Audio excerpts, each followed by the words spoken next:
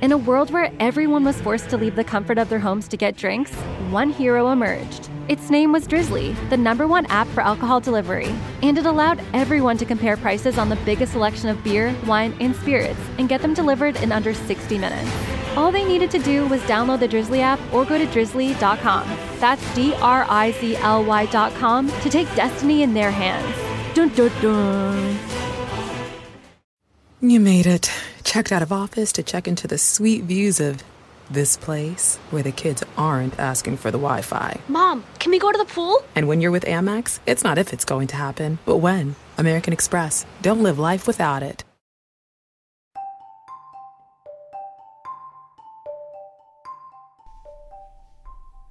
Today's show is going to feature someone who I recently met, which is pretty much how most of the episodes go. People I've recently met or recently talked to. And when I guess I say met, I mean, in this case, met them online. So much of my life has been meeting people in person, but also meeting people online, which has been an incredible deal. So fun fact before introducing our next guest is my online life really started when I met my wife, who I met through Match.com. And if I think about it and really trace it back, that was the beginning of me meeting people online and beginning to use the power of online to have stories with other people, create relationships with other people. And I've been fortunate that my first foray into meeting people online was meeting my wife. And then from there, it just became using other platforms to just network and create meaningful relationships or friendships and networking possibilities. And I'm happy to say that over the course of well over a decade, it's been very fruitful and creating really wonderful relationships between other human beings. And today's feature is with Nick Corneil. And Nick and I met through LinkedIn, and Nick is in Canada.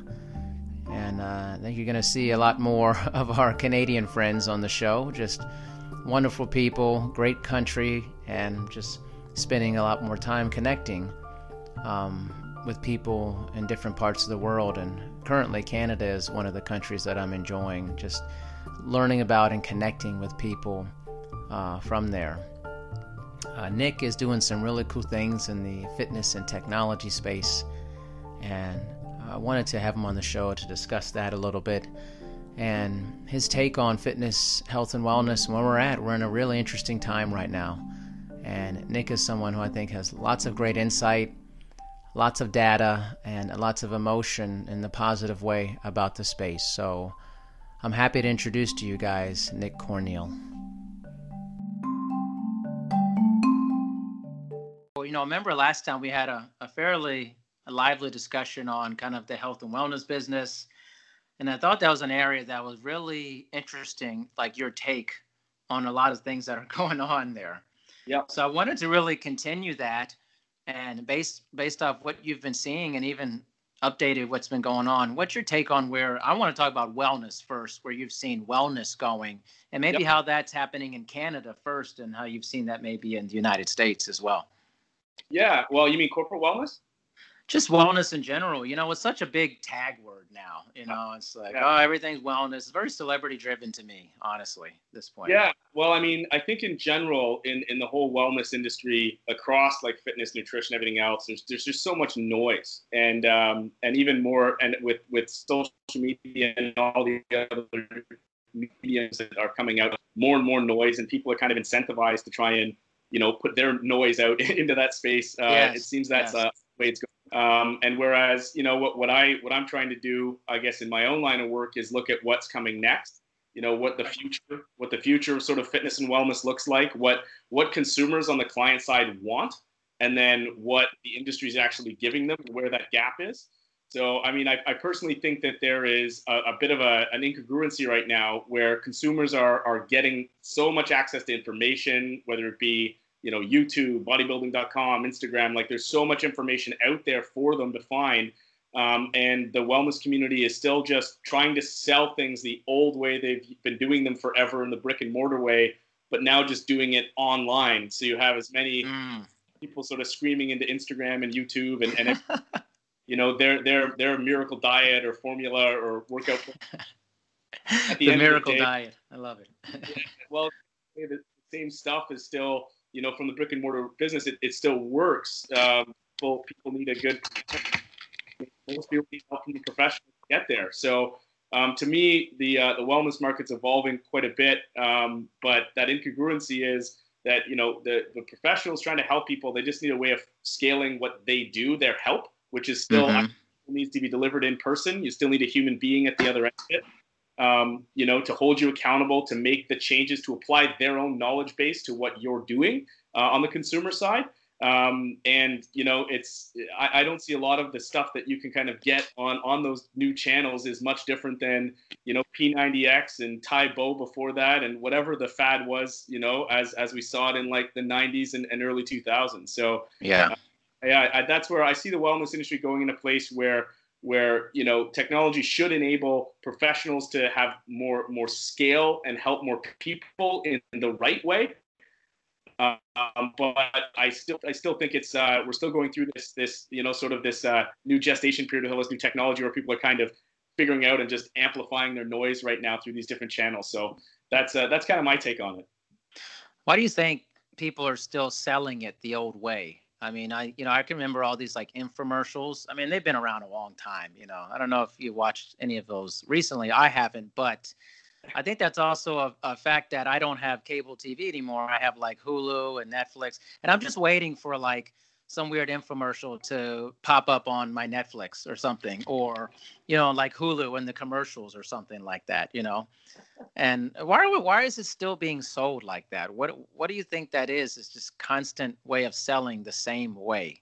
I think people are really slow to change. So I think it took people a long time, when the fitness and wellness industry, first kind of popped up in the 70s and 80s, it took people a while to figure out the sort of two ways of selling it. One way being, I've got to sell my time, in the sort of one-on-one way, or I've got to find a one-size-fits-all solution, like those infomercials, like those DVDs that used to get mailed out kind of thing. And I think people still have that mentality. So with all the new stuff, rather than adapt, and really evolve their business and how they deliver it, they're just looking at how to do it the old way, but through that medium to reach more people. And I find it amazing because the last conference I was at, which was focused on like fitness business, most of the other speakers, most of the other people that were talking, it was more about, okay, you've identified your like avatar client and now use these mediums to get more of those people from around the world and then like mail them a spreadsheet or mail them some videos linked in a spreadsheet or something like that. So it was still the old way of thinking when technology is really changing, how people interact with that stuff. And I think on the professional side, we really need to rethink that and think about how do we actually give value out and not just sort of add to that noise, be some signal and really help people get to change as opposed to just buying our content. So I think obviously the bottom line drives a lot of stuff. And so people are looking at how do I sell more and make more money? And that's their modus operandi. That's how they know how to sell. So it's just trying to think of how to sell more like that, as opposed to actually, adopting and changing, what the value of their business really is. How do you feel the selling aspect has morphed into things like Instagram, like Insta selling, basically, and how people consume information? Well, I think it's morphed in a bunch of ways. Again, like I think you see so much, and I look at all the fitness stuff on Instagram, and it's all a lot of the same thing. It's like motivational quotes, pictures of me, like videos doing my exercise, and like the more attractive Instagram models have more followers. Whether that's genetics that bless them with it, or hard work, or actually sound science behind it. And I think that us as humans have evolved into doing all this projection online. And so that's just reflected in the fitness industry where they're projecting through Instagram or Facebook or YouTube. But I'm always amazed at how many of these people have like thousands or hundreds of thousands or millions of followers. And at the end of their videos, they're still peddling like t-shirts and supplements. that's where they're making their money off of like selling something else or someone sponsoring them like, check out this energy drink. They got me my workout today. It's still more of that same old branding kind of food, as opposed to like scaling themselves and like their knowledge and their inspiration for what they can do for people. Yeah, I think I've seen that where it's like some energy drink or some protein based thing, and it's like the video is very curated and it's all like very glamorous looking. And I don't know, I was just interviewing somebody else in my podcast. I think I said something that was probably not the best thing to say, but whatever. It was, and I think, people have millions of followers, these Instagram models and stuff. I don't think millions of people are on there actually to get exercise advice. Honestly, I think there's some pretty underhand motives going on there for it. Yeah, definitely. I mean, I've seen it a little bit from some of the people I've talked to that have some followings on there. And again, exactly. I think that it's just kind of the human dilemma right now a little bit on social where, everyone is perceiving this projected life from somebody and wanting that, wanting to look that way, wanting to feel that way, not recognizing that it is an avatar that they're projecting as opposed to necessarily like their real life or the work that we went in behind the scenes to do it. It wasn't the energy drink that got them the six pack. It was the like super strict diet and all the hours in the gym, / genetics, So I think that, definitely the business of things drives things a lot. People just looking at the fastest way to make money, to capitalize on their followings, as opposed to taking more of a long-term view at like, how can I help the most people? And there's very few realistically, and I'm pretty blunt about this. There's pretty few influencers that are really helping people in that direct way. They help motivate, they help inspire, and I don't know how many of their followers are actually, following them for the fitness side of things. A lot of dudes. Let's be honest. There's a lot of dudes on there because they want to see hot chicks, man. I'm telling you. Yeah, that's. Just be honest about it, man. Yeah, you can say that's the blunt way of putting it. Like I said, I've seen it firsthand from friends of mine or people that are close who you look at they put something out of them working out in the gym, and you look in the comments, and most of the comments is just like you said, some dude from somewhere in the world saying like, "Hey, I want to train with you" or something like that. Yeah, right. Googly eyes emoji or something like that. Yeah. Opposed to being like, "Hey, your workout really inspired me to go do more squats" or something. That's in the comment section. It's the kind of the I read this really interesting article, and it was basically called the pornification of fitness, and how all of a sudden fitness has become. I mean, I just like being open. Has become almost the new porn for people. Yeah. And you can call it whatever you want to call it, but there's just I don't know a lot of reputable fitness people that are sticking their ass out pretty regularly and shaking it around and, just wearing tons of makeup, or dudes who are just like, how do you work out like that? You're worried about what you're wearing constantly. You got some weird, creepy guy videotaping you regularly while you're working out. That's just strange to me. Yeah. I don't know. I don't think you can see squat technique very well from a low or below angle, which seems to be like where you shoot squats from, like down and behind. Yeah. You don't really see the technique very well.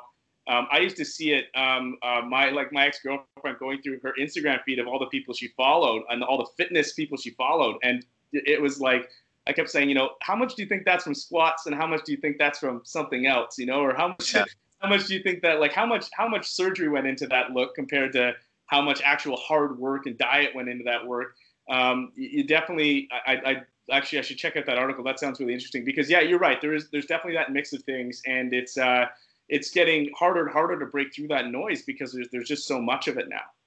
Yeah. And it's, I know I read it and I thought, man, I think it just really hit me because I said, I think America's always, especially the United States, has had this really big emphasis on, sex, drugs, violence, and the whole thing. And fitness is great. I love it. And you know what? I want people to do well, make a living and doing it. But I just think there's a point where it goes beyond the actual fitness and wellness part of it. And it becomes kind of a modeling aspect of it. And then it becomes a lot more than that.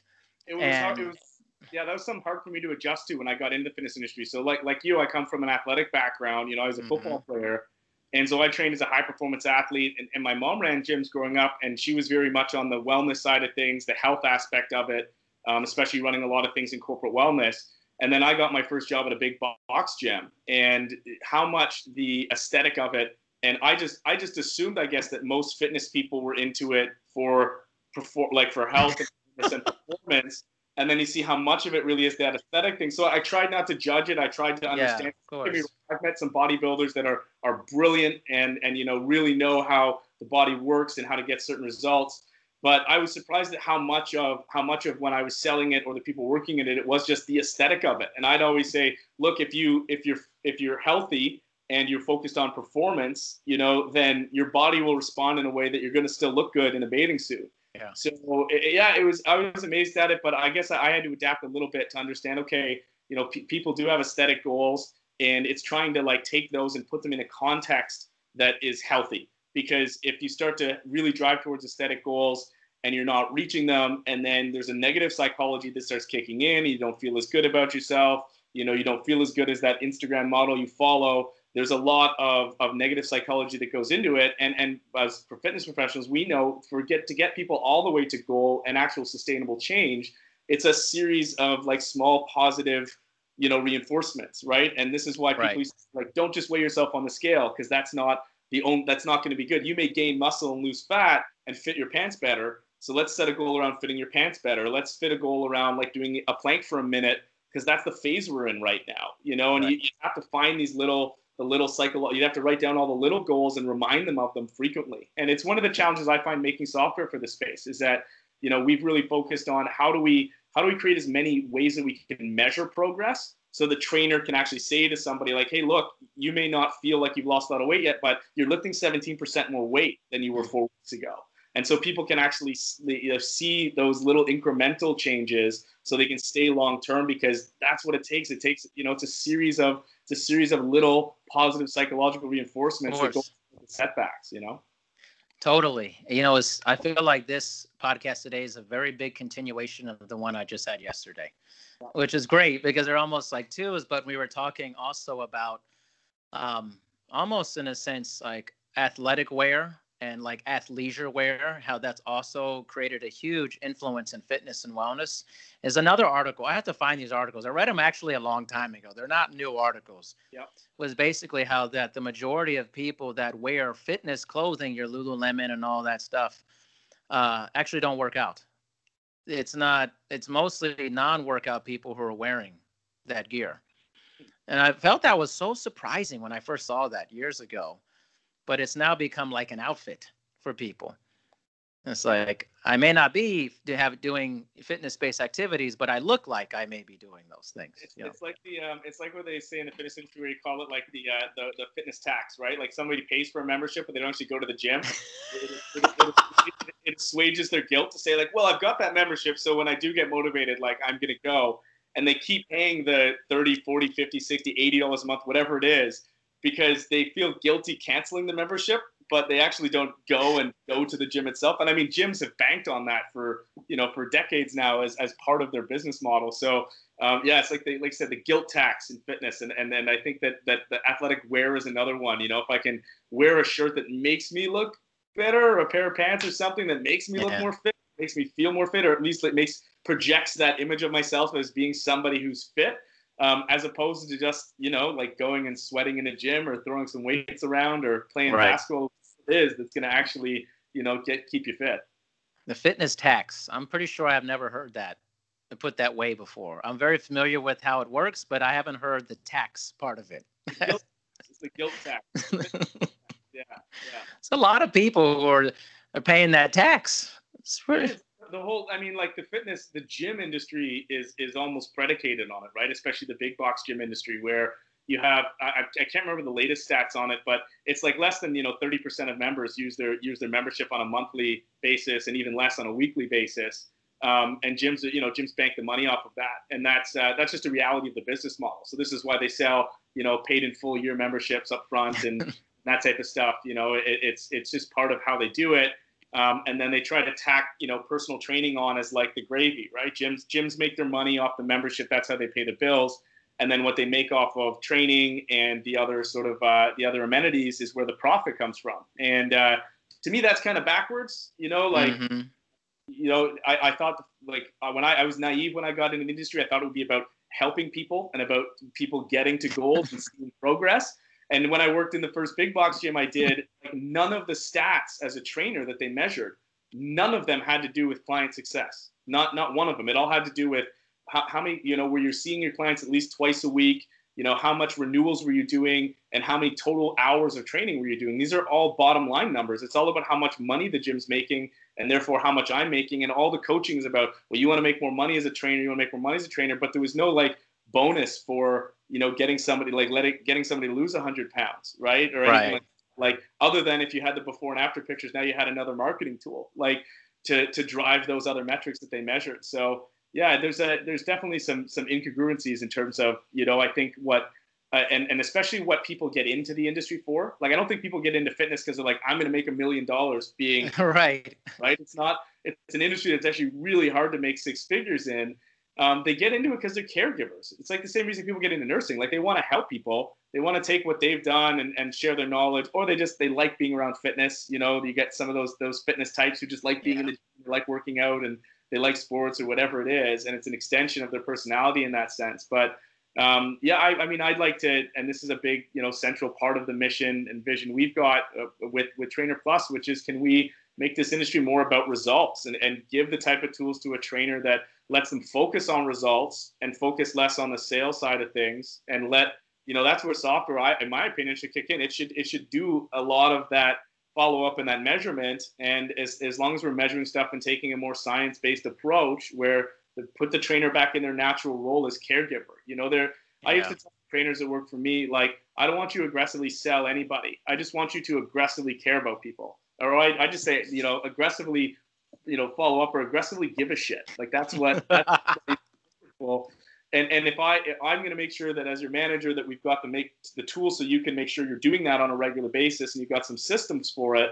But you should never have to aggressively close, because if you don't, then they're going to see the value over time. And if you're continually there talking to people on a regular basis, you're doing that. And that's that other incongruency is fitness professionals saying, well, you need my help to get to your long-term goal. We need to take a long-term approach to that goal. But I'm going to try to condense all of like getting to know you, getting your lifestyle, measuring you, laying out a plan, giving you packages and selling it all into a 1 hour assessment.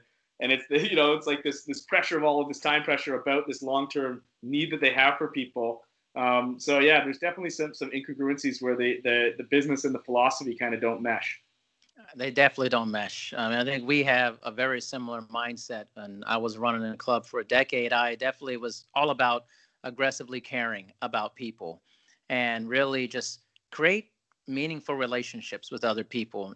Go up to people, just get to know them, act like you're just trying to be friends with them. And you're just trying to be friendly and have a normal human interaction and, learn their name. And over time, you're just chatting about a variety of different things that have nothing to do with health and wellness.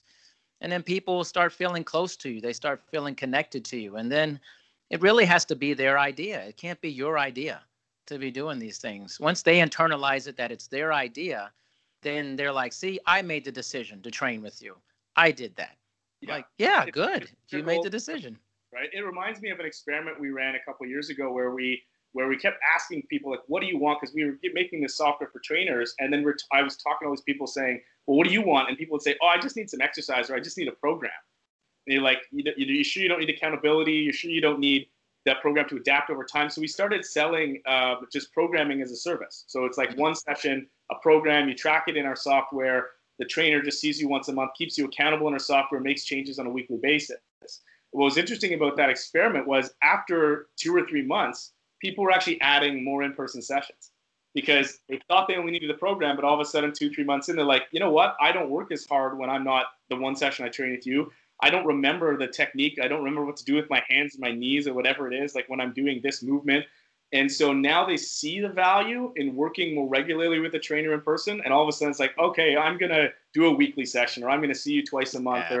And we started seeing sessions added on, which I was so worried we launched a service like this, people would be worried about the opposite. Yeah. Their training revenue. And it's like, well, no, people who are going to train are going to buy training. This is for that other 97% of people who don't have a trainer, to get them something started, and then eventually you'll build that relationship, and over time they'll see the value of seeing you more often, and then you sell them it in a much more passive way in some senses, but also in a much more like honest and value-driven way. Nick, it's funny. You reminded me of pizza, and it's going to sound weird, okay? But it's like, you ever had like really nasty pizza before? You're like, this is not good. Like, I'm sure you've had some bad pizza in your life, right? Yeah. You ever had some like amazing pizza? And you're like, wow, this is incredible pizza. They like heat it to 900 degrees. You put it in that wood oven pizza thing, or whatever, or especially United States, New York style pizza, delicious.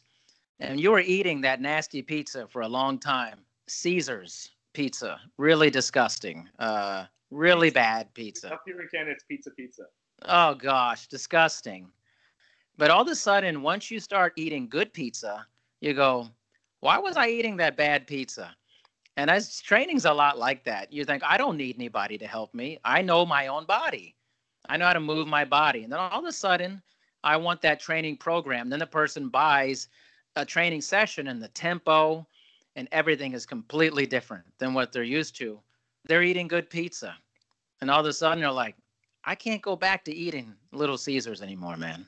I just can't do it. And I think that's for people, is like, I've had that experience so many times in my life where I'm like, whatever, doing a certain activity, and I go, this is pretty good. And then you experience the better version of it.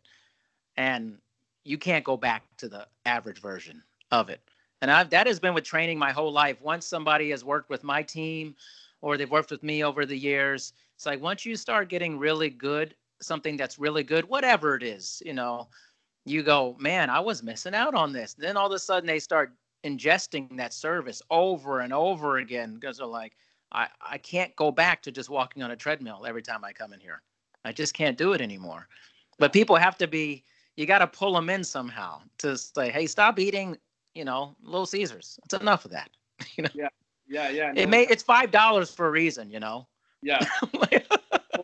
or in the same vein, there's a lot of people I've talked to who they bought the training out of a big box gym or something like that. Yeah. And they're like, oh, I made that investment, and for those, and they said, well, it was good when I did it, but then I've gone away. It's funny, you ask them about it, and they say, well, for those 12 weeks, I worked really hard, but then, well, so why didn't you carry it forward? And they didn't get enough of an education through the process to be able to carry it forward themselves, or there wasn't a second phase of it. It was well, you're training, and then it's nothing, and then you're on your own. And so again, part of what I do is try to make sure that people can have a more long-term approach. If they have other options for interacting with that trainer, if it be virtually and through their phone, then at least they can continue that relationship, and that the trainer can take that approach in how they actually sell it from the get-go. I think you're right, though, with the incongruency, because it's something that I think, new trainers come in and they're on fire to save the world. They literally want to save the world. Yeah. And, as you become more seasoned, you realize you're trying to work and establish relationships with the people in front of you and help them one by one, case by case. It's very difficult to be like, hey, I'm influencing 1,000 people, literally 1,000 people to be healthy.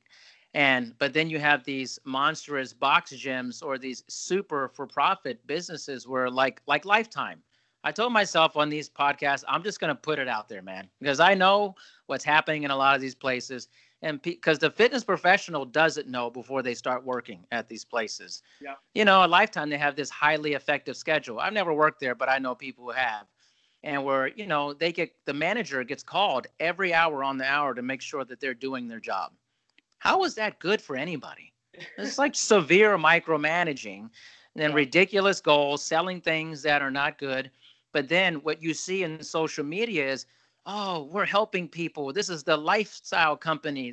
And it's not congruent with what's actually happening behind the scenes in their business. Yeah. And they know it, and they can lie about it. But if you work there, anybody can talk about it. It's like that. Yeah, there's so many things. I have so many things popping in my brain. Of course they are. It's from the big box gym I worked at, they put a big emphasis on selling tanning. And I was like, come on. It's as all the literature is coming out about how bad tanning is for you. Right. causes cancer, how it's bad for your skin and stuff like that. And they're pushing tanning packages as an extension of training, or having you try to do that because you made a cut if you sold a tanning package or whatever it is. And when I first managed a gym, it was a smaller gym, but and I have a good relationship with the guy who owned it now, but he'd come in every afternoon and just say, okay, how many of these people from the list did you call? Right? Like, people walked in our door, and like, it's like, what is that? All you care about, that little micromanaged thing, right? That little thing for me to keep following up on, as opposed to like, do you care about our member, like how our members are doing, some of the progress we're getting, what they're asking us for, like the things that are actually going to make this business more sustainable. That's going to drive some stuff in the short term, but we need to pay more attention about what's sustainable here, and changing the programming, changing how we sell, making sure we're like, you never pick up the binder and see who should be reassessed, right? Or who hasn't, right. Like, who didn't buy that, how they're doing on their own, or one of those things. So yeah, it's definitely, this industry is definitely an interesting beast in that sense. There's a lot of sharks out there with that stuff. And I think that's why a lot of trainers are trying to gravitate to, having their own business, or, doing things more virtually, or whatever, being in the software tech space, because they're just tired of being beat up by these corporations who are just they're just bottom line statistics. Yeah, for that. Right? Like, even if you work in a gym, they basically make you say, they're only paying you for the hours you're training somebody. You're not paid for the unbilled time in between. And they're making, but you got to go sell. And eventually, if you're decent at selling, you just go, well, why not just do this for myself and make all the revenue? Right. I think when I gave you these stats, now they're a couple of years old now, but the stats in the US, like the average cost of a training session at a gym is $56. The average hourly wage of a trainer is $28.84. And that's for people who also take all their at home. When you factor in unbilled time, the average wage is $15.88 an hour because of the unbilled time and all the gaps in between. Mm-hmm. So you've got the gyms taking 60 to 65% of the revenue, trying to force you to sell more of your hour blocks, and the trainers having these long days where they're only getting paid for 5 or 6 hours of it.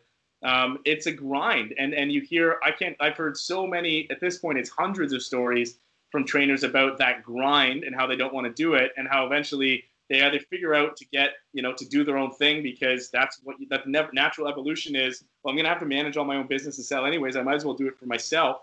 And it's also why training has one of the shortest career lengths in industry. The average career of a personal trainer is less than a year. Career, not job. I mean, people get into Wait. Are you serious? Yeah, the last time, and again, these are a couple years old in these stats, but the last time one of my former business partners crunched the numbers, the average career of a trainer was like 8 months long. Career, because people get in, they're like, oh, I like fitness, I want to help people, and then they get into that grind, they're like, I'm out, and I'm sure you've hired enough trainers who, like, they last 3 months, they think it's going to be something it's not, and then they're out of there. And I mean, don't get me wrong, there's lots of people that figure it out, and then they make it last, people that do stick at a big box gym. But even those people that stick around for a long time, it's interesting how they evolve, because I remember, like, seasoned trainers I'd have, like, they wouldn't do an assessment unless they knew the person had enough disposable income to go 2-3 sessions a week. Like, they weren't taking a client unless that was the case, and they knew they could just kind of cruise on that. People get jaded from, I think, the values they come into the industry with when they hit the reality of the business. Wow. That number was staggering. I actually have never heard that number before. I know you're the numbers guy. You got all the information, man, about this stuff. I mean, that's mind blowing. Like, if you listen to this and you're a trainer, I've been in the business for almost 20 years. I've never heard that stat before. It's pretty crazy. But, I noticed, like, being in the business, you almost never see an old trainer. It's very rare to see older trainers in their 50s, 60s. Now, I've seen some. Their second career, right? Yeah. Unless they've gotten fed up, I'm just going to grab my charger. Unless they've gotten fed up with, their current job, like they were right. They're working in sales, and then, they grinded out of it for whatever reason. And their second career is like, oh, I want to help people now, because I don't feel fulfilled in that other job. But I can't take credit for all those stats. I had a statistician based. My first business partner was very statistics based, and what's really interesting is you look for those stats in the fitness industry, they're really hard to find.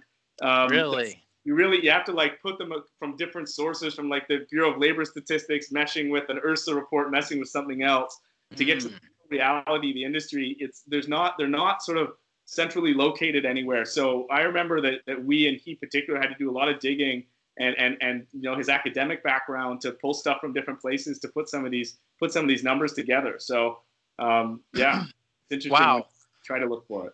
Actually, I have a future guest. Her name is Amy Ashmore, and she writes for Human Kinetics and things of that nature. And she's been an instructor, professor in different universities. And one of her things, she says, why the fitness industry has basically such poor job opportunities, in a sense, because the colleges don't provide a pathway for people when they come out. It's basically like, okay, training is like a throwaway job. Well, you could just become a trainer, and there's no real set pathway of long-term career longevity when you leave college. It's kind of like people go, well, I'll just be a trainer to start and then just kind of figure it out. But they never like go into it like, this is my 25 year plan type of thing. Like the good trainers become managers, or right. They start training and then they realize I can't make enough money doing this, so they go back to school and become physiotherapists. You've got all of that. One of the things that was interesting up here in Canada was especially because our healthcare system is different, and so you've got your private insurance that covers secondary stuff like physiotherapy, chiropractic. There was a big push to see if personal training, because fitness is such a benefit, could get covered under something. And there was a fight between, okay, well, we're not going to, a person just gets a weekend course, we can't cover that with insurance. So maybe we'll give it, you have to be a registered kinesiologist. And now I've had trainers that come from all different backgrounds. I've had people that came from kinesiology degrees or masters in exercise physiology who weren't good trainers because they might have had the knowledge base, but they didn't have the interpersonal skills. And I've had people who come from almost no education be amazing trainers because they've got those skills and they continue to learn and they continue to get certifications and educate. So it's one of the things. I work on a couple of boards up here. One is the Fitness Industry Council of Canada. I'm the only kind of tech guy on it. And there's also a Prescription Get Active program where doctors are writing prescriptions for fitness here. And we're lobbying the government right now, trying to see how can we get fitness professionals covered. And it's one of these ongoing discussions we're having with the government about, well, can we create a registry of fitness professionals? Can we create some objective ways of measuring, or showing that even though they don't have a university degree, they've done the things that have gotten them to a level 1, a level 2, a level 3. Mm-hmm. So, if somebody has a healthcare condition, okay, we need someone with a certain education to deal with that. But for the general population, we want to see them get like a tax credit or get it covered under their private insurance. So it's an ongoing discussion here that there are the fitness profession and the healthcare profession are actually working together up here in Canada. These two boards, the Prescription Get Active and the Fitness Industry Council of Canada. Shout out to all the people on those boards that I work with, that are working really, really hard behind the scenes for Canadians to try and see our government commit capital to this stuff and see tax credits and see it get. I think it's going to be covered under insurance first before we see it covered under our public healthcare system. But that's one of my big goals. Wow. Why I work with these bodies and why I build the software that I do, because fitness is a top form of prevention. So I would love to see every Canadian get a fitness plan advised by a fitness professional covered under the healthcare system. We know we'd save dollars in treatment if we did this stuff in prevention, and that's the most effective way of getting people to lifestyle change. But it's still going to be a long fight of proving that out, of getting the healthcare world around, of satisfying the insurance companies and getting the white papers and all that type of stuff, even though it's so intuitive for everyone you talk to. Like, even we talk to the politicians and they're like, yeah, that makes sense. If everybody was fit, we'd save money on healthcare. But how are we going to do that? And the how is the really tough question. I think Canada will get there before the United States. I'm telling you. You don't think so? No, I think that really. It's one of the really interesting things about what I do, because I think that we have that more socialist mentality for sure. But the problem is that you need so many people, so much buy-in from so many people. Whereas what's happening in the States is the private insurance companies, who are the ones paying for treatment, they know the dollars they spend on prevention will save them money on treatment. So I used to think, come on, and I say this to Canadians, I'm like, come on, we can be the first country to do this. We should take the lead here. We're progressive. We've got all these things. Let's do this, Canadians. But it might be the free market forces may drive it faster in the States, with the insurance companies realizing it. It's a great race that I love being a part of. And the Canadian in me love to say we're going to do it here first, but the businessman in me who knows the size of the American market relative to the Canadian market and how our software and how our business fits in it hopes that the States will move on it first, because that'll be best for us. Wow. Very interesting. You always got the information. I think that's it's kind of been almost the holy grail in the United States is how do we get this covered by insurance? And I've had mixed feelings about it because sometimes even when you give somebody something and you say, hey, this dance is free. Everybody can come to this dance. It's a free dance. Sometimes people want to go to the paid dance instead. They go, the free dance might not be so good. It just depends on your perspective for that. But I'm just curious about it in the sense that I just think it's like the wild, wild west out there, man. It's pretty crazy. And there's so much lack of regulation. I don't know if you're familiar with the United States. There's been all these, at least legislation has been trying to get passed licensed trainers in each state. And they've run into a lot of issues with that because a lot of the certification bodies are the ones that are fighting it, actually. And, I think that's a really rough thing when it comes to that level of it. Yeah. Well, it's definitely the battle that's ongoing. It's just like I get the certification side, like they want to make money. It always comes back to money all the time. They want to make money. They want to recertify trainers. What's the value for them in having each state have its own licensure for trainers? And almost you'd have to consolidate all of the certifications into one major certification that covered the entire country. And I don't think the certifications have any desire for that to happen. No, too much infighting there. Yeah, and I just too much infighting in that sense. You've got everyone's trying to get their piece of the pie, and there isn't a centralized body for it. Or there isn't a coordinated body for it. This is like the central debate that I have with what we're doing, where I think that before the traditional grassroots way of doing it is going to win and take fold, I think that data and content is going to get there faster. Like that's the bet that I've hedged on with Trainer Plus. Mm-hmm. We're seeing some traction in corporate wellness where companies are starting to pay for fitness content for people and subsidizing like online training as a starting point. I really think that technology and data and an evidence-based approach will get there faster than these traditional ways of thinking about it.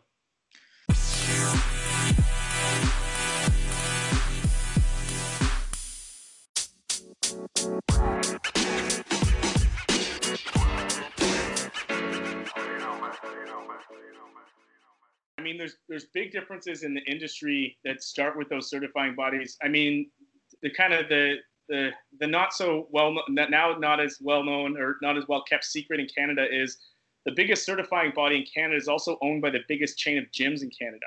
The same people that own the two certifying bodies. So people in the industry have kind of recognized that, and some people in the industry, it's okay. I mean, don't get me wrong, the big certifying body does a pretty good job. It's a pretty decent education. It's recognized around the world. I work with some people that work in that certifying body, and they're fantastic. But the people that aren't part of that biggest chain of gyms, which is the fourth biggest in the world as well, anyone who's not a part of that chain of gyms, they don't like that setup very well. And there's a big movement of people who are trying to sort of take it back and make it more objective and start things like the IC Reps, which started in, I think, Australia and New Zealand, which is the International Council of Representatives for Exercise. And so you're trying to get like an objective nonprofit body that actually is the one that is going to say, okay, we'll recognize that certification, this certification, and that certification, and try to have a centralized registry of exercise professionals. And that's what the IC Reps people do. So there's a movement in Canada to do that and sort of take that out of the hands of the for-profit certifying body that's owned by the biggest chain of gyms. So you do have this kind of counter movement in Canada on the certification side that's happening. And so there is people, good people trying to do it. Obviously, the people that have maintained that status quo for so long are resistant to that change. But they're coming around, and they're also participating in some of these industry-wide things. And so there is some movement. The head of the FIC is a guy named Scott Wilderman. He's really pushing hard to stay neutral in things and get the Canadian industry working together collectively, because I think we've recognized that if we work together on these things, we're more likely to get the outcomes that we all want, like things like covered by insurance, or even, stuff from our healthcare system. Whereas in the US, I mean, it's really fragmented still. You've still got, you've got the sort of 4 or 5 major certifying bodies. They all kind of do their thing. There's a little bit of differentiation between them, whether they focus a little bit more on the healthcare side, or a little bit more on the group fitness side, or a little bit more on the strength and conditioning side. So there's a real fragmentation there, and I don't think you're going to see. I think it's going to be a while before you see something sort of a central movement to bring them all together. I just think that everyone's self-interest is going to kind of trump itself there. So I think that's one major difference in terms of how the industries work. Realistically, Canada's a few years behind the US. We always kind of lag. The market always lags a little bit. So stuff that's happening now and changing the market in the US will kind of make its way here to Canada couple of years later. Like, we're just seeing the big boom of the boutique group fitness classes, like Series and F45s and Berries and those guys. They're just now like popping up everywhere across Canada. So I think that and I know that was a couple of years ago that the market kind of got saturated in the States. So I think that's another, I guess, kind of major difference between the two. And then I think the insurance and healthcare systems really play themselves in a big difference as well. Where our public healthcare system, and then you've got the private insurance system that covers physiotherapy, chiropractic, some of those other things, and also pharmaceuticals. So it's like I said, I have the debate of who's going to be able to move faster, given your guys' private healthcare, where it's the same insurance companies are covering that have to pay for treatment, and so they have a little bit more incentive on a dollar side to see prevention. But it's with so much fragmentation, it's going to be hard to see like one certifying body, trumping all, or saying that you're going to have a certain level of education is going to get recognized over something else. So I really think, and again, this is like the bet that I've kind of hedged on. I really think that it's going to come from something else. I'm hoping it's something like Trainer Plus, where if we can, have a more objective way of measuring a trainer's performance and the outcomes that they get, and we can, can take a more data-driven approach and a more evidence-based approach. And it's the reason why the healthcare world kind of likes what we're doing, because we're trying to enforce like a best practice on the trainer, so that programs are changed regularly, reassessments are done regularly. We're taking more measures of progress that aren't just weight on the scale and how many dollars are paid on sessions. So, I mean, I really think the solution lies in technology making trainers more effective at what they do, and then measuring those things properly, and us focusing more on outcomes, which is what it's going to take. And to do that, and the second part of that is that people have to have more affordable options. So not everyone's going to be able to purchase the time. Like those stats I said earlier about the $15.88 an hour. Yeah. I think that, if you see people selling more ways of interacting with a trainer where they can make money on their downtime, that's one way that you'll see the price of training per hour come down, the hourly rate, or the cost of engaging a trainer will come down for the average person. But I still think you need to see it subsidized by insurance or healthcare to still keep it at like a good, above livable wage for the professional, or where you can actually make it a lucrative job. Where it's a little easier if you're really good at it to make 6 figures. You don't have to be a celebrity trainer, right, or peddle supplements on Instagram to make 6 figures, where you can do it by helping a lot of people achieve their fitness goals. So I think that the solution kind of lies somewhere in there. I could throw more numbers at you for that one. I love the numbers, man. I love them. Along with that, but I just think that's what we need to be doing, is taking a more evidence-based approach, taking a more scientific approach, have some sort of new objective way of measuring a trainer's actual output. And some people suggested like an Uber score for trainers, where there's just some subjective rating, but that's not going to be enough. People I don't think so. Give my trainer 5 out of 5 stars. Well, no, but if your goal, if you have some sort of trainer score, which we're trying to do with AI eventually, and with algorithms in our back end, is you have a way of measuring, like, this person had a goal like this, and this is how successful this trainer was at helping them achieve that goal. And that's going to be a matrix of things. It's going to be a matrix of things from, making sure they're doing the right exercise, making sure they're getting the right nutrition support, which, unless you're a qualified trainer to do that, you should be pushing them towards like a dietitian. Exactly. The right matrix of professional support to get there. But also the thing that people, kind of discount is they need the support. Like the trainer has to be good at, timely follow up, communicating, right, and giving them the right motivation, whether that be carrot or stick, depending on the personality. So I think we'll get there with technology and with data. And that'll probably get there faster than we see like a certifying body win the battle, or something else like that. So, but where I kind of started this rant was cost effectiveness. Like you have to have options for people that start at a few dollars if that's all they need, and range to the hundreds of dollars it costs to engage a trainer, or ways of getting more help today where I need it in person and graduating to less help over time, but spreading the cost out over that period. So it's something we suggest to a lot of trainers, like you don't have to stop selling one-on-one training. You could sell like 2 times a month for the first month, and then 1 time a month for months 2 and 3, and then twice a month for months 4, 5, 6, and 7. If you spread the cost of those sessions out, and you've got a tool in the background that's going to ensure that you can continue to deliver value, and that you have an incentive to educate people towards that, I think that works. Like we try to encourage everyone to, if most of your goal of your clients is they end up in a programming relationship, because you've done enough of a good job at getting them to their initial goal and educating them enough on the technique and getting them into that lifestyle change mode where they're going to their gym regularly because they've got that intrinsic motivation, that's like a good goal to have, and so you get the people who aren't ready yet or can't afford it yet, pushing them towards that relationship, and the people that start in a more in-person relationship being able to graduate to it. I think more people will get help that way. And we'll see something like, you've got 2.4% of the population that works with a trainer, right? And over 97% doesn't. And it's pretty low, even gym members. And there's about 17 to 18% of the population that's gym members, And so all these new boutique gyms and everyone else, they're all just competing for that same 18%, as opposed to the other 82% of the world that needs help. And that's going to come from, reaching out in new ways, using technology to engage that population in a new way. And actually, getting them moving and then seeing the value and finding what works for them from the support of a human being, because nobody feels accountable to an algorithm at the end of the day. So, of course. It was interesting. I was at an ACE presentation at URSA one time, and I think it was Dr. Cedric Bryant. They're one of their executive officers there, and he was talking about a lot of the research that they've done. And a lot of the research that they've done is indicating that basically the industry is just making fit people fitter. Yeah. It isn't helping other people, actually. So like the people who are enthusiasts and they love fitness, they're just consuming more of it. And not the other percentage of people are just, they're having nothing to do with it. And I thought that really hit me pretty hard. This was years ago I saw this. Yeah. But do you still think that is the case with what's happening?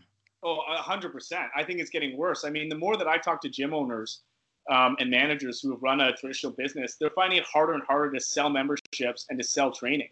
And the reason is because that boutique popped up down the street, and that 18% of the people in this geographic region now have more options. Or quite frankly, like it's right here, like they're getting it, Yeah. If they're already fit, then they're finding a program on YouTube, or they're finding it on Instagram, or, bodybuilding.com, or one of those places like that. So the fit population now has many more options and many more resources to go to. And so it's just become way more competitive for those already fit people. And I think that conference I was at back last month, where it's much more of like, okay, now use new tactics to get those same people through your door. Or even the people that are selling programming online, someone has to be pretty highly motivated already and intrinsically motivated. And they've already got to have some working knowledge. Like you can't just give somebody a program with squats and deadlifts in it if they've never lifted in the gym before, because they're going to hurt themselves doing it, Correct. It's the reason CrossFit's hit that like downslope now, because of the counterculture that came to it, along with the culture that kind of came from it. And like I was at a conference a couple of years ago where one of the top like high performance people here in Canada spoke about the injuries that are really common in boot camps, and especially in women, where unless you've got a good stable knee, there's a lot of things that are going to cause like MCL tears, ACL tears, doing like split jumps or step up rapid way or something like that, just because of the physiology and the physiological differences between, a man and a woman in terms of femoral angle and like hip width, femoral angle and stuff like that, and the strains that you put on the knee. And so seeing what the most common injuries that were coming from, at the time it was CrossFit, and now it's all these other boot camps too, where people just want to jump into boot camp because it's affordable, but you're going to, unless you've done the stuff to prepare your body for it, you're going to be hurt. So the question is where does the duty of care come in? And if we as an industry want to be taken as an extension of healthcare, as prevention, then we've got to start having that attitude towards that and not just let dollars be the bottom line driver. But if we're realistic, people have to make a living doing this and make a profit doing it if they're running a business. Nobody's going to trade 4 quarters for $1 at the end of the day. So there's a blend there, and I really believe technology is going to sort of unlock that matrix. But the industry needs to sort of rethink its values a little bit in that sense. What do I want to go backwards just slightly. What do you make of the tremendous rise and kind of the downslope of CrossFit? That whole kind of revolution of that happening and where you see it going at this point. I don't know what it's been like in the States. I know that another, like a rival of one of the top CrossFitters has now made a rival of it that takes more of a sort of staged approach and a variation-based approach to it than the sort of all-out, that CrossFit was. It always struck me as kind of off, to be honest with you, when it first came out, and I started hearing people and they were going, and I think there's some really great things about CrossFit, so maybe I'll start there before I bash it. It was very functionally focused. There was more functional. Yeah. The group attitude and the positive motivational things that came around with it. I know a lot of people that had struggled to stay committed to something, but that community kept them there. Right. It also was a good way for people that, especially for women, instead of having to have the mindset of this certain body type you had to have, from before. Now people started to embrace it, like, oh no, I lift, so I'm somebody I might be a little bit bigger, but it's okay because I'm strong. And I think that was some of the real positives in it, that it helped people accept different body types and body images a lot more. It was more accepting of a lot of different body types than a lot of the other fitness stuff that had come before it, for sure. I think where it kind of went off the rails was the culture kind of got ahead of itself, right? Where the attitude of like, go no matter what, and you started seeing people popping up like, look at me doing deadlifts 9 months pregnant, and like doctors like, that's horrible, like that is really against health, or like, I'm doing deadlifts in high heels, or look at how many kip-ups I can do even though I've torn my rotator cuff. So there's I think it got kind of ahead of itself in that sense, and there wasn't enough of that precautionary, build to it, provide different variations, have enough coaching to get kind of people there. And I think that's where a lot of the negative things about it started to creep into the general culture of it. And I think that CrossFit's kind of, I don't know if it's, I think a better way of putting it is kind of leveled off, I think, in a way. I don't know if it's decline, but there definitely aren't, you don't see new CrossFits popping up everywhere anymore. And you see that, they sort of, I think they've saturated the market, and you have people kind of come in and out of it. But I think there's a lot of positives in it. And I think that some of the negative stuff's kind of cut up to it a little bit, especially because there's just so many movements in it, and so much of the way of approaching it that was unsafe, and that was going to cause injury in the first place, which is counter-theoretical to that whole like duty of care, taking a health-based approach to fitness as opposed to just an aesthetic-based approach. Well, I think you're also, at least what I saw in the United States, you're getting a lot of these boxes popping up that were basically fans of what they're doing. Were creating the boxes. So, it's basically like, hey, I did it. I did CrossFit, so now I want to have my own box type of thing. And then I know they were, having different CrossFit level 1 certification and all this stuff. And I always question, I'm like, what's the credibility of these certifications? Who's teaching it? What's the curriculum? I think the science mind of mine, the academic mind of mine was like, I need to look at this a little bit deeper on that sense. And I think a lot of people, general public, they're not looking at it that way. They're like, oh, I'm going to get this certification. It's going to be awesome. It makes me an instructor of what? Like of getting a workout of the day from somebody, and then like pushing people, right? So Yeah, so it was just interesting. It was more of like a lot of fandom, and I see it's kind of like what you said earlier, and certain people getting in because they just love being around exercise and working out. And a buddy of mine, we call them hobbyists. Like they'll teach like 20 group X classes a week. They're just maybe just doing it because it's fun. It's not like their career. It's not their career. It's just what they're doing. Like you said, it's their second thing they're doing. They don't really have to work. They're just doing it because they just love fitness and stuff. And I think it kind of caught some of that wave. And now I'm seeing this very gigantic step into this picture where the big gyms are now like, they got hit upside the head by the boutique gyms. Yeah. And they're like, whoa, whoa, whoa, whoa. So now they're basically trying to house boutique gyms inside gigantic commercial facilities. That was all the talk at Ursa this year, right? The next right. I'm going to have this big facility with 5 different boutiques in it. So you've got a CrossFit thing, a yoga, Pilates place, a regular gym.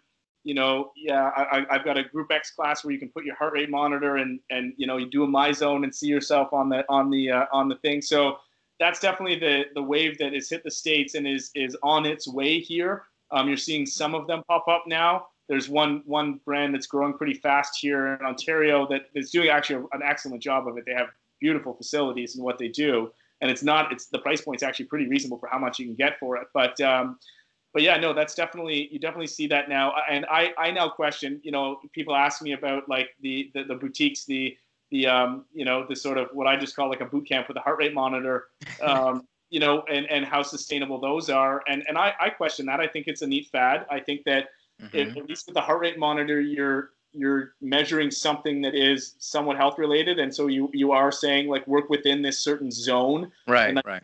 Reminds me of like back when my mom was an aerobics instructor, like she, how she used to always pace her like step classes and stuff too.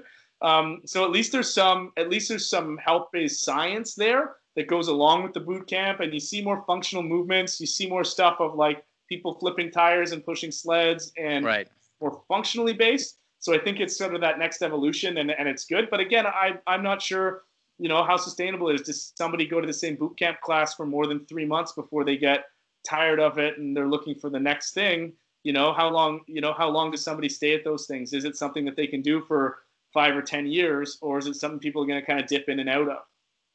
That's pretty difficult. I mean, I don't know the numbers on that, but I worry about a lot of those programs where it's kind of a, plug and play, where you just come in, you're doing the same thing over and over again, and you feel great about it for a while, for many months. And then how does that catch up through the years approach of it? Are you going to continue to come in and just punch the clock basically over many, many years? I don't know. My guess is I don't think so, because fitness is pretty funny about creating new things or supposedly new things and wrapping it in a different box and going, oh, this is the newest thing. Yeah, I'm sure it goes against like your principles and like the principles I used to have when selling fitness to people, because they come and say, oh, I'm just going to do the group classes. And you say, well, but a group, you need an individualized strength plan to go along with the cardio and the flexibility work and the stability work that you need to do overall to get to the goal that you've set, or else you're going to plateau. Because if you just jump into burn, then you're going to hit that homeostasis pretty quickly. Yes. And you're gonna plateau. And if you start plateauing and not seeing gains, then that negative psychology fits in, and now we're falling off the lifestyle change model. And so I always used to say, like, a class is good, a couple of classes are good doing that group thing, but you need an individualized plan that goes with it, which is funny, because when Orange Theory first came to Canada, I approached the owners of it and said, listen, I've got this software, and here's what I think would be great. People come to your Orange Theory classes, they come 2 or 3 times a week, right? They got their Tuesday, Thursday, Saturday Orange Theory. But they had really good trainers who they when they first came here. I don't know now, but I know when they first came here, they got really great trainers who they hired. They paid them really well. And these trainers, I kept meeting a bunch of them. I said, why don't you sell programming? So you tell them, like, the other days of the week, like, you can go do the strength program that goes along with our boot camp, and you guys can use our software to like sell this hybrid of like a boot camp with the strength training that's individualized around the person's goals and needs, so that they won't plateau. And they kind of like were like, just, oh no, like, we just want our boot camps full every week. Like, that was the biggest thing, is how can we fill our boot camps up every single day and every single hour? That's what we care about, just selling more of those boot camp classes, even if it's like, the 3 of them a day are full and the other ones struggle to get more than 3 people in them. So it's the sustainability of it. I mean, from the fitness professional standpoint, who does take a scientific approach, you know that people are gonna continue to sweat and burn. So if they're already have reached their goals and it's about maintaining, sure, you're gonna do that. Of course. You'll keep it up. But if you're somebody who has like either weight loss goals, fat loss goals, if you've got and like sustainable fat loss, and not just like I'm going to burn the first 10 pounds and then I'm going to struggle for the next however many. Sustainable weight loss goals, even goals on gaining size, gaining strength, even if they're aesthetically based goals, like that program's going to have to change every 4 to 6 weeks and keep adapting until you get to a point where you're in maintenance. And I'd be really curious to see what the numbers are like behind people that start with those goals and where the fall off rate is. I doubt I doubt it's any longer than 12 weeks for who's not already in a maintenance phase. And again, it goes back to what you just said, like how much of these are just getting the already fit people more fit. It's a better mousetrap for them, as opposed to addressing the other, 80% of the population that's sedentary, that is the population that is killing our healthcare system in Canada as they age. and it's making healthcare costs higher in the States in the private market. So again, like, we as an industry, I think we need to rethink this, and think about how we activate the sedentary people in a very smart way, as opposed to just trying to sell a better mousetrap to the people that are already fit.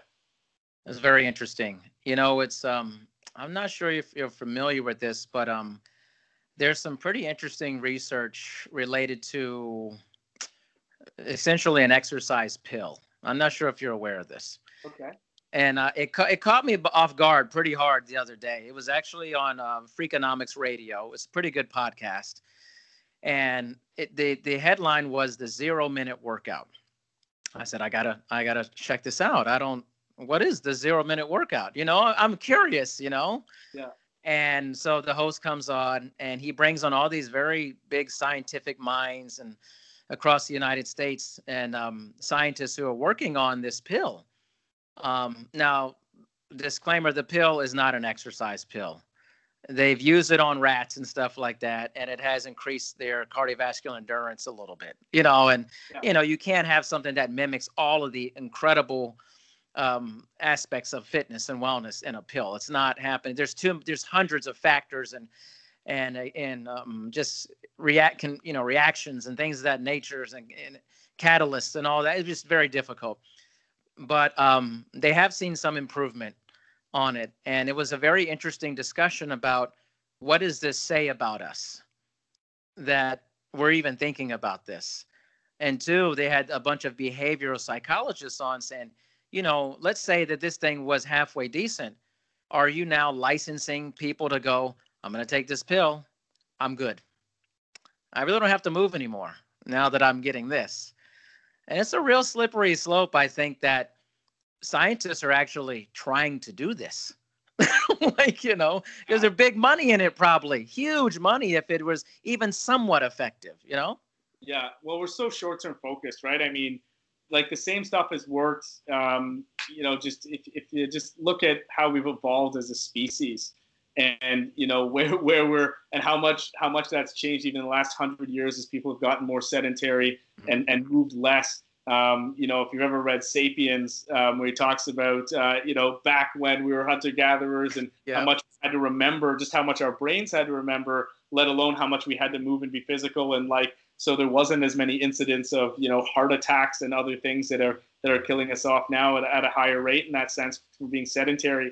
But it's such a short-term fix, and I mean, there's not going to be a pill that's going to fix that, or there's got to be, if you're going to raise your metabolism in an artificial way, there's going to be things that are affected from it. Like if you see people who've taken fat burners for a long period of time and how it messes their metabolism up in the long term, there's at some point in time, we got to accept that there's the only quick fix is making proper fitness more accessible to people, making fitness professionals, more effective at what they do and more accessible to people and more affordable, and making it more of a profession that more people want to get into, and because they can make a decent living doing it. There's not an easy solution to it. It's going to take technology. It's going to take a change of mindset. I think when we spoke, I used the Blockbuster analogy, which is one that I've become my favorite. Love it.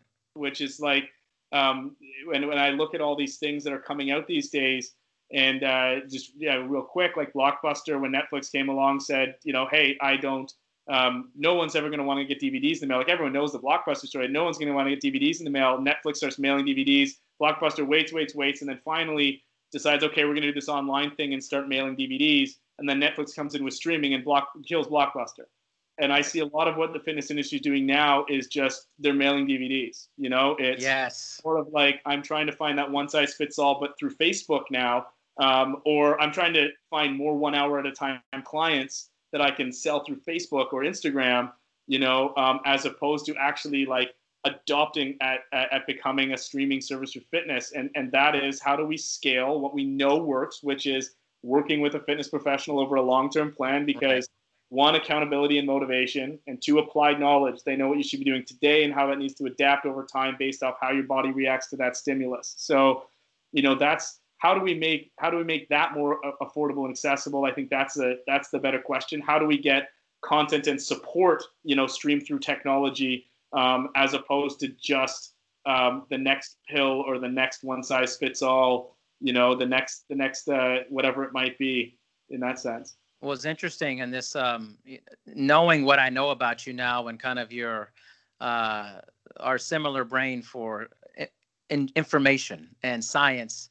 I think you would really like some of the stuff they have on that show, because it's a lot of science, and especially they had an episode with just all behavioral scientists, and they did a huge, basically, story on how they were trying to solve the problem of people exercise. Like they looked at it like this big scientific equation, like how do we get people to exercise more? And they threw like the best minds from what they're saying at it, and they failed miserably at it. It was really like crazy. Just look at some of the populations that aren't as obese as some of the more developed countries. I mean, again, like I think Mexico might actually have taken the crown now, at least for childhood obesity. And that has as much to do with the foods and the type of foods that are readily available at a cost-effective way. But the UK and the US and Canada to a large extent too, where there's obesity problems. But like in Europe and other European countries, they're not as much. But they actually they don't necessarily like do massive shopping at a Costco. They walk and bike more places and drive less. There's some cultural things and other countries that, again, like in the developing world, where people just have to move more because that's part of life. So I think in some ways it's like it's one of those traps of cultural evolution where you make things too convenient and too easy, and the counter to that is what we see happening now. But I love Freakonomics, by the way, because my education's in economics, and reading Freakonomics first time, I was like, oh, someone finally has in a context that like is usable and applicable. But I mean, again, you can throw all the great minds at it, and it's just get people moving. Get people moving. Yeah. Much bad stuff, like I mean, this would be a ways away in the States, but my brother who's like a vegetarian and he's kind of a hippie in his own way, has a sustainable construction company. We talk all the time, and he doesn't understand why, why isn't organic food like subsidized, and non-organic not, or and like you think about like the soda tax in New York and how much of an uproar that caused. Right. Free market capitalism in the U.S. But you think about like, here at least with the public health care, it's like we've got some incentive to make sure people are eating right, so we're not killing our healthcare system. So should we think about some ways of incentivizing that in a way that we're like, at what point should the government step in, or should be sort of cultural factor that pushes people towards not just doing it like the analogy, like my brother deconstructs buildings, right? So because the amount of waste that goes in from demolition is insane. It's way more than anything else. Like the amount of like plastic straws, there's some analogy, like the amount of plastic straws we have to save compared to like 3 demolitions of a house. It's like the equivalent of all the plastic straw waste, that happens in all of Canada. Like just demolishing 4 buildings does that kind of thing. Like there's these incongruencies about the challenges that we decide to take on. When I don't, to me, there's some more simple answers, like get more people moving and eating right, make sure they've got access to the support, because you need people to motivate you, to hold you accountable to get there, because of the psychology of how humans are. Right. You know what's interesting, I think, is I'm very fascinated by the whole, Netflix killed Blockbuster. And it just got me thinking. I mean, I don't know that this is happening or going to happen, but it makes me think that our increase in technology, in some way, there's the online, the programming, the virtual training. I wonder, is that Netflix for gyms? Is that going now? I don't know. On some level, will there be a point of a singularity where, I mean, people will still go to gyms and stuff, but is it more going to become an everywhere gym versus just a brick and mortar gym all the time? So. That's my whole business philosophy, right? Like the whole point of Trainer Plus. And this is a debate I go through all the time, because I'll be honest, the industry is so slow to change. And I've been at this for 4 or 5 years now, kind of beating my head against the wall, trying to say, hey guys, like there's a better way of doing this. Like I'm giving you the tools so that you can help more people instead of just trying to do it the old way. And there's a point where I have to decide whether, and my business partner and I have an ongoing debate of whether we stay as a software company or we pivot into becoming a service company. Because, becoming a company where it's a facility-less fitness company, we've got the professionals who are qualified and they've got the tools to engage and give you a program that fits for you. You're the type of person that likes to go to a big box gym? Awesome. Here's a program for that. You're the person that wants to work out at home using your staircase and, like the bag of flour you've in your cupboard? Awesome. Here's a program for that. You're in a rural community, so you don't have access to a facility? Okay, here's a program for that. And we have the right fitness professionals and give you the exercises to get you to what based off of your goal. And I mean, I still am idealistic enough to hope that the industry is going to like take our tech and kind of go there. But more and more, we're getting pulled the other way, because the world of healthcare and corporate wellness is saying, hey, give us this now. Like, give us content that we can give to employees. Give us programming that's affordable. And so what we try to do, my bias admitted now, what we try to do is tell people like, hey, there's 6 ways that you can engage somebody for content and support. And they have different price points on them and different levels of engagement for the trainer. So I think it's having that array of engagement where people can move up and down the level of service that they need at the time. And we need to take a more long-term approach to supporting somebody for fitness. The same way a doctor does, the same way a physiotherapist does.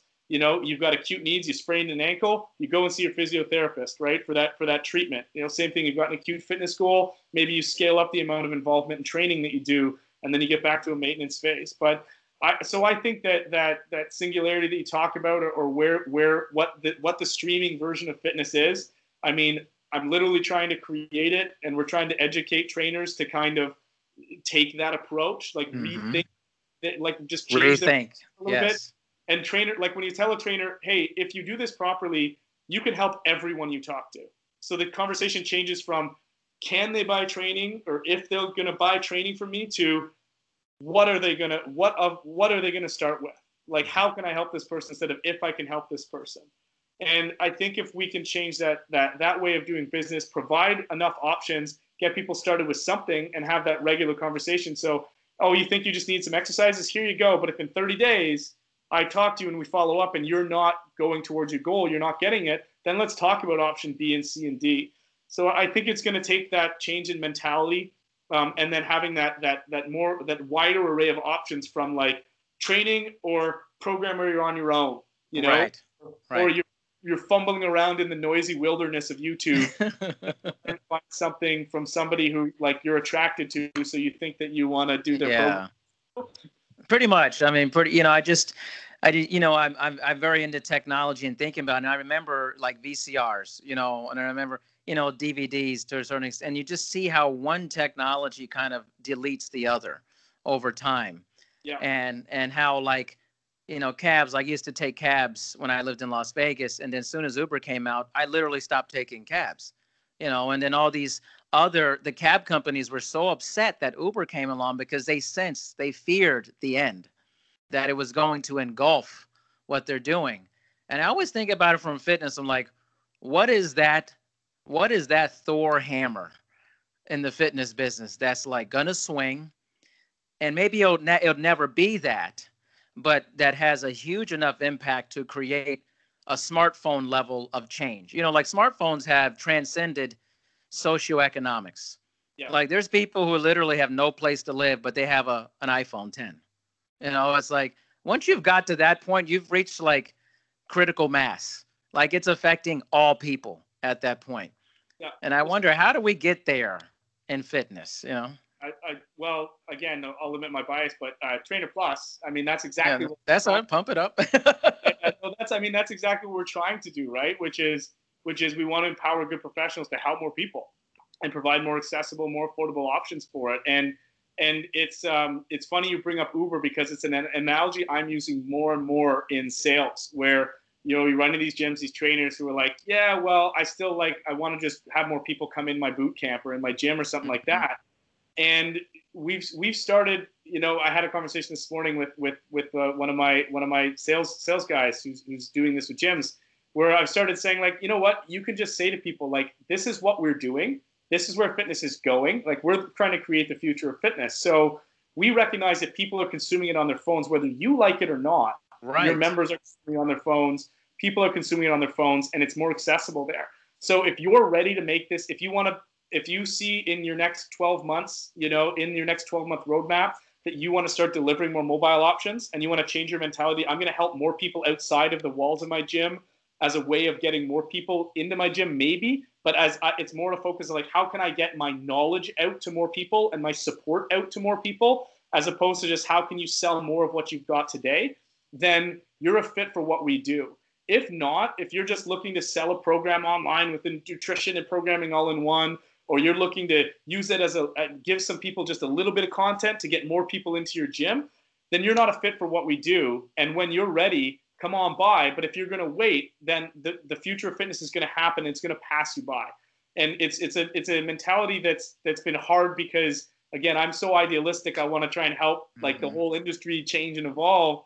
And I realized, I thought when I started this that I was just one step ahead of people, that, like, oh, the fitness industry just needs the right tool. Then they'll go out and start selling service like this. And then we got the tool out and realized, oh, okay, maybe people just need the tool and some education.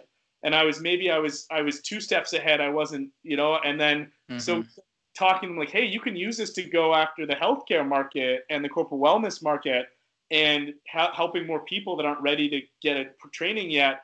And then now, as we go through this new debate of continuing to move a further step, as we're releasing a new app called Fitness Plus, which just has workouts and exercises and content that we curate from trainers that people can pay a premium subscription to, and then request online support. And the next step of that is, when they request support, we say, here's 3 levels of online support you can get from a trainer. Which trainer do you want? Let's set it up and roll. And you have an ongoing conversation about moving up or down service. So I realized, maybe we're 3 steps ahead, and not waiting for the industry to catch up. We just kind of have to do it.